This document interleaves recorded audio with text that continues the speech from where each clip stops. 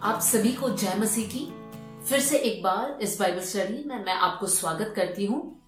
आज एक नए विषय को हम सीखेंगे और आज का विषय यह है कि काफी समय हमारी प्रार्थनाएं अनसुनी जाती हैं। हम सीखेंगे कि इसका क्या कारण है।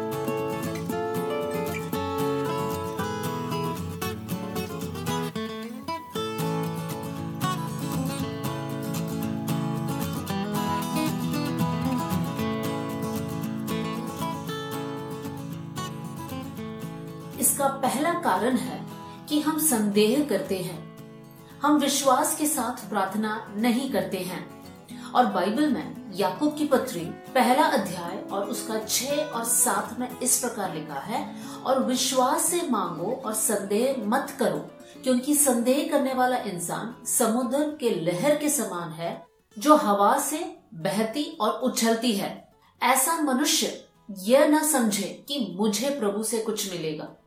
वचन बहुत स्पष्ट है कि जब भी हम प्रार्थना करते हैं, हमें विश्वास के साथ प्रार्थना करना है और बिल्कुल भी संदेह नहीं करना है। क्योंकि अगर हम संदेह करते हैं तो कभी भी ये उम्मीद नहीं करना कि हमें प्रभु से कुछ मिलेगा। मत्ती 21:22 में इस प्रकार लिखा है, और जो कुछ प्रार्थना में विश्वास से मांगोगे वह सब तुमको मिलेगा। तो प्रियो, हमारा सबसे पहली गलती ये हो सकता है कि जब हम प्रार्थना करते हैं हम संदेह कर रहे हैं, हम ये विश्वास नहीं कर रहे हैं कि परमेश्वर हमें जवाब देगा। हम सोच रहे होंगे पता नहीं, शायद से प्रभु जवाब देगा नहीं देगा, हम ट्राई कर कर देख लेते हैं, और इसलिए जो है हमारी प्रार्थनाओं का जवाब हमें नहीं मिलता है। हम जानते हैं वो मनुष्य जो यीशु के पास आया और कहा कि यीशु, आपको मेरे घर में आने की जरूरत नहीं है, बस एक बार कह दो और मेरी बेटी ठीक हो जाएगी। देखिए कितना विश्वास है उनके शब्दों में, बिल्कुल भी संदेह यहाँ पे नजर नहीं आ रहा है। इसलिए जब भी हम प्रार्थना कर रहे हैं हमें विश्वास करना है कि हमें जीवते परमेश्वर से प्रार्थना कर रहे हैं और बिल्कुल संदेह नहीं करना है, तब प्रभु हमारी प्रार्थना को सुने। दूसरा कारण, हमारी प्रार्थनाएं अनसुनी क्यों हो रही है, इसके लिए हम वचन निकालेंगे। भजन संगीता 66 और उसका 18 की आयत में इस प्रकार लिखा है, अगर मैं अनर्थ मेरे मन में सोचता तो प्रभु मेरी प्रार्थनाओं को नहीं सुनता।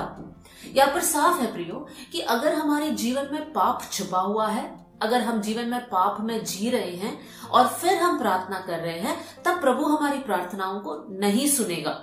यिर्मयाह 5:25 में इस प्रकार लिखा हुआ है, परंतु तुम्हारे अधर्म के कामों ही के कारण वे रुक गए और तुम्हारे पापों ही के कारण तुम्हारी भलाई नहीं होती। हमारी आशीषों के लिए हम प्रार्थना करते हैं, हमारी जरूरतों के लिए हम प्रार्थना करते हैं, लेकिन ये बात जानना जरूरी है कि हमारी पाप हमारी आशीषों के लिए एक रुकावट है। हम दाऊद के जीवन में देख सकते हैं कि दाऊद ने एक बहुत बड़ी गलती की। उन्होंने व्यभिचार किया बत्शेबा के साथ और उन्हें एक संतान भी हुआ। उनका संतान पाप के द्वारा जन्म लिया, इसलिए वो बीमार हुआ। दाऊद ने बहुत प्रार्थना किया कि प्रभु उसे चंगा करे, लेकिन अंत में उस बच्चे का मौत हो जाता है। दाऊद की प्रार्थना अनसुनी जाती है। तो ये साफ है कि अगर हम अपने जीवन में पाप को रखते हैं, हमारे जीवन के द्वारा हम पाप करते रहते हैं, तब प्रभु हमारी प्रार्थनाओं को नहीं सुनेगा। तीसरा कारण, यूहन्ना का सुसमाचार उसका 15वीं अध्याय और 7वीं आयत में इस प्रकार लिखा है, यदि तुम मुझ में और मेरा वचन तुम में बसा रहे तो जो चाहे मांगो और वो तुम्हारे लिए हो जाएगा। यहाँ पे वचन में लिखा है, अगर परमेश्वर का वचन हमारे अंदर है तब जब हम मांगते हैं परमेश्वर हमारी सुनता है। बहुत से वक्त हम प्रभु के वचन पर ध्यान नहीं देते हैं, परमेश्वर का वचन को पढ़ना हम भूल जाते हैं, मनन करना हम भूल जाते हैं, लेकिन प्रार्थना तो हम करते हैं, तब हमारी प्रार्थनाएं अनसुनी जाएगी। नीति वचन 28:9 में इस प्रकार लिखा है, जो अपना कान व्यवस्था सुनने से मोड़ लेता है उसकी प्रार्थना घृणित ठहरती है। शिमशोन प्रभु का एक अभिषिक्त था, फिर भी उसने जो है परमेश्वर के नियम और व्यवस्था पर कान नहीं लगाया, और हम सब जानते हैं कि उसका अंत किस प्रकार हुआ। दुश्मन के हाथ में उनका मौत हो गया। क्यों? बस एक ही कारण कि उन्होंने व्यवस्था पर कान नहीं लगाया। इसका मतलब हम ना वचन सुनना है ना वचन के अनुसार चलना है, बस हमें आशीष चाहिए। अगर इस प्रकार का जीवन हम जीते हैं और प्रार्थना करते हैं, तब हमारी प्रार्थना प्रभु के सामने घृणित ठहरती है, कर वचन में लिखा है। चौथी कारण नीति वचन 21:13 में इस प्रकार लिखा है, जो कंगाल की दुहाई पर कान न लगाए वे आप पुकारेंगे और उनकी भी सुनी नहीं जाएगी।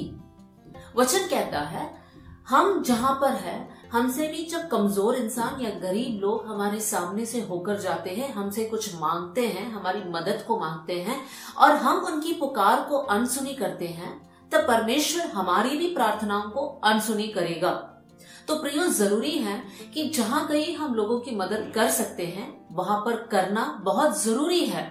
हमें बिल्कुल भी ऐसे मौके पर नजरअंदाज नहीं करना है, लेकिन जब भी हम कुछ कर सकते हैं दूसरों के लिए, हमें खुलकर करना है ताकि प्रभु हमारी भी मदद करे। वचन में यह भी लिखा है, दूसरों के साथ ऐसे व्यवहार करो जैसे तुम चाहते हैं कि दूसरे तुम्हारे साथ करें। तो जरूरी है प्रियो कि हम एक दूसरे की मदद करें और प्रभु के अनुसार आगे बढ़े। नए नियम में फरीसी और सदूकी बहुत से वक्त कंगालों पर और जिन जरूरतमंद लोग थे उनकी तरफ ध्यान नहीं देते थे। वो बस अपने व्यवस्था और नियमों में लगे रहते हैं। परमेश्वर उनसे घृणा करते थे, उनकी स्वभाव से, उनकी आदतों से परमेश्वर नफरत करता था। हमें ऐसा स्वभाव नहीं रखना है। पांचवी बात, अय्यूब 35:12 35:12 में हम इस प्रकार पढ़ते हैं, वे दुहाई देते हैं परंतु कोई उत्तर नहीं देते, ये बुरे लोगों के घमंड के कारण होता है। वचन लिखा है, घमंड अगर हमारे जीवन में है तो हमारी प्रार्थनाओं के लिए वो एक रुकावट है। होने पाए प्रियो कि हमारे जीवन से हम घमंड को निकालें, प्रभु के सामने दीन रहें और फिर हम प्रार्थना करें ताकि हमारी प्रार्थनाएं अनसुनी ना जाए। हम सब जानते हैं मूसा बहुत ही नम्र इंसान था और परमेश्वर की उपस्थिति हर समय मूसा के साथ रहता था, लेकिन नबूकदनेस्सर राजा वो बहुत घमंडी इंसान था और अंत में उसका क्या नतीजा हुआ, वो जो है जानवर के जैसे घास खाने लगा। तो प्रियो, घमंड हमें प्रभु से दूर करता है, लेकिन दीनता के कारण हम प्रभु के और करीब जा सकते हैं और प्रभु की उपस्थिति हमेशा हमारे संग संग रहेगा। छठवीं बात, पहला पत्रस 3:7 में इस प्रकार लिखा है, हे पतियों, तुम भी बुद्धिमानी के साथ अपने पत्नी के साथ जीवन निर्वाह करो, उन्हें निर्बल पात्र समझकर उनका आदर करो, जिससे तुम्हारी प्रार्थनाएं रुक ना जाएगी। प्रियो, ये आयत दोनों पति पत्नी के लिए है कि हमें एक दूसरे का आदर करना है, प्रेम करना है और वचन जैसे हमें सिखाता है उसी समान हमें जीवन आगे बढ़ाना है, नहीं तो हमारी प्रार्थनाएं अनसुनी जाएगी। अगर हम आपस में लड़ते रहेंगे, आपस में तू मैं होते रहेगा, एक मन सा नहीं रहेगा, एक दूसरे को आदर नहीं करेंगे, तो प्रियो, प्रार्थना करने का कोई मतलब नहीं है। सातवीं बात, हमारी प्रार्थनाएं अनसुनी क्यों जाती हैं? याकूब की पत्री उसका 4 अध्याय और 3 आयत, तुम मांगते हो पर प्राप्त नहीं करते हैं क्योंकि तुम बुरे मकसद के साथ मांगते हो ताकि अपने भोग विलास में तुम उसे उड़ा सके। प्रियो, कितना साफ है। बहुत से वक्त हमारी जो मकसद है या इरादे हैं वो प्रभु के सामने सही नहीं होते हैं। हम बातों को प्रभु के सामने प्रार्थना में रखते हैं, मांगते हैं, लेकिन वो सही मकसद नहीं होता है, जिस कारण परमेश्वर हमें वो देता नहीं है।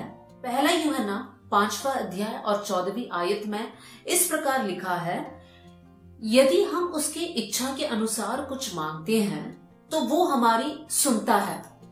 प्रियो, जरूरी है कि हमारी प्रार्थनाएं प्रभु की इच्छा के अनुसार हो। तो बहुत से वक्त हमारी प्रार्थनाएं अनसुनी जाती है क्योंकि वो प्रभु की इच्छा है ही नहीं। तो प्रियो, जब भी हम प्रार्थना करते हैं, जरूरी है कि हमारी प्रार्थना के साथ साथ हम ये भी कहें कि प्रभु, आपकी इच्छा हो तो ये मेरे जीवन में होने पाए। हम हमारी इच्छा, हमारी पसंद को प्रभु के ऊपर नहीं फोर्स करेंगे, लेकिन परमेश्वर की जो इच्छा है वो हम खुशी से अपने जीवन में अपनाएंगे। यीशु मसीह भी जब इस संसार में थे, जब उनका क्रूसीकरण का समय पास आ रहा था, तो यीशु मसीह परमेश्वर पिता से प्रार्थना करता है, पिता, हो सकता तो ये कटोरा मुझसे अलग कर देना, लेकिन मेरी नहीं पिता, आपकी इच्छा मेरे जीवन में पूरी हो जाए। प्रियो, हो सकता है बहुत से वक्त हमारे बच्चों के विषय में, हमारे विषय में हम बड़ी बड़ी बातों या कल्पनाओं को सोचते हैं और प्रार्थना करते हैं, लेकिन जरूरी नहीं है कि यही प्रभु की इच्छा है। तो हम प्रार्थना करें कि प्रभु आपकी जो इच्छा है वही मेरे जीवन में पूरी हो जाए। 8वीं बात, सबो उपदेशक के किताब उसका 3रा अध्याय और पहली आयत में इस प्रकार लिखा है, हर एक बात का एक अवसर और प्रत्येक काम का जो आकाश के नीचे होता है एक समय है। प्रियो, हमें ये जानना बहुत जरूरी है कि परमेश्वर का एक समय है हमारे जीवन के लिए। हर बात के लिए प्रभु का एक समय है। हम जितनी भी जल्दबाजी करते हैं वो प्रभु की इच्छा के अनुसार नहीं है। परमेश्वर अपने समय में सब कुछ सुंदर करेगा। इसलिए जब भी हम प्रार्थनाओं का उत्तर हमें नहीं मिलता है तब हमें व्याकुल और बेचैन होने की जरूरत नहीं है, क्योंकि परमेश्वर अपना एक समय रखा है। और हम प्रभु से ये प्रार्थना करें, प्रभु आप अपने समय में मेरे जीवन में काम करें, क्योंकि परमेश्वर आप सर्वशक्तिमान प्रभु है। आप मेरे जीवन के बारे में सब कुछ जानते हैं, इसलिए आप अपने समय पर काम कीजिए। जब यीशु मसीह इस संसार में थे तब जब रोगी यीशु के पास आए, कुछ लोगों को तो यीशु ने तुरंत चंगाई दिया, लेकिन कुछ लोगों को यीशु ने देर से चंगाई दिया।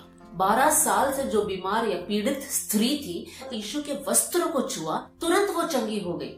लेकिन जब एक पिता अपनी बेटी की चंगाई के लिए आता है, मांगता है, यीशु मसीह वहां पर देरी करता है, उनकी बेटी का मौत हो जाता है और फिर यीशु मसीह वहां पर पहुंचता है। इसी बात को हम लाजर के विषय में भी देख सकते हैं। यीशु मसीह को पता था कि लाजर कुछ दिनों से बीमार है। यीशु मसीह चाहता तो उसी समय जाकर लाजर को ठीक कर सकता था, लेकिन यीशु नहीं गया। लाजर के मृत्यु के बाद 4 दिन बाद यीशु मसीह वहां पर पहुंचे। फिर यीशु मसीह वहां पर लाजर को जीवित करता है। क्यों? हम नहीं जानते क्यों, लेकिन एक बात यहाँ पर स्पष्ट है कि यीशु की महिमा वहां पर प्रकट हुआ। प्रियो, हो सकता है कि आप कुछ विषयों के लिए प्रार्थना कर रहे हैं और उसकी जवाब आपको नहीं मिल रहा है, तो हिम्मत मत हारिए। परमेश्वर अपने समय पे जवाब देगा और उस समय पर प्रभु अपनी महिमा आपके जीवन में प्रकट करेगा। तो क्यों ना हम अपने लाइफ को प्रभु के हाथ में सौंप दें और परमेश्वर से कहे, प्रभु जैसी तेरी इच्छा, जैसी तेरी मर्जी, जिस समय है परमेश्वर आपका, उसी के अनुसार आप मेरे जीवन में काम कीजिए। अब तक 8 कारण हमने देखा कि क्यों हमारी प्रार्थनाओं का जवाब हमें नहीं मिलता है या हमारी प्रार्थनाएं क्यों अनसुनी जाती हैं। अगर हमारे जीवन में इन 8 बातों में कोई भी एक भी बात है, तब भी हम प्रभु के सामने आए और प्रभु से कहे, प्रभु हमें माफ कर देना, और परमेश्वर आपके वचन के अनुसार हम लोग आगे बढ़ने वाले बन जाए। प्रभु आप सबको आशीष दे। अगर आपको इस प्रकार की बाइबल स्टडीज पसंद है तो कृपया सब्सक्राइब करें और अन्य मसीही भाई बहनों के साथ शेयर भी कीजिए।